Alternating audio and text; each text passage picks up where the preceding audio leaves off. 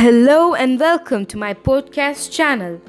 This is Snigdha Sri Lakshmi Sunit and you're listening to Snigdha's Talks. Let's continue the summary of Percy Jackson and the Lightning Thief. Percy feels better day by day. That beautiful girl he saw before passing out yesterday nursed him but also asked him some weird questions that he didn't know anything about. She also talks something about summer solstice. She feeds him a pudding that tastes like buttered popcorn. When he gained consciousness, he saw himself in a very beautiful place. He understood that he was in a porch in a farmhouse.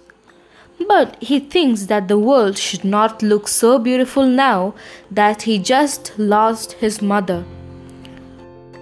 When he looks around, he spots Grover lying next to him, and Grover looks very guilty for not protecting him. Grover gives the horn of the monster that he killed last night in a shoebox to Percy. And Percy is given a drink that tastes like his mother's homemade chocolate chip cookies. And then Grover leads Percy to someone called Chiron and Mr. D. And while they were on their way, he notices kids around his age wearing an orange t-shirt that says Camp Half-Blood. And then the atmosphere was very calm, but there was something strange too.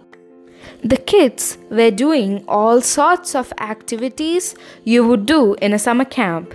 Canoeing, archery, swimming, basketball, running, and all those. Grover takes Percy to a table where there were a trio, Mr. D, Mr. Brunner, and that beautiful blonde girl.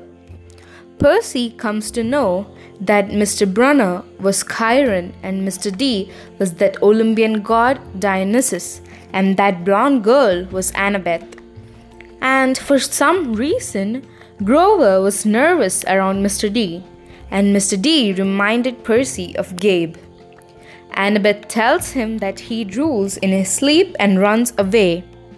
Chiron asks Percy to sit, and Mr. D invites Percy to play Pinochle with him.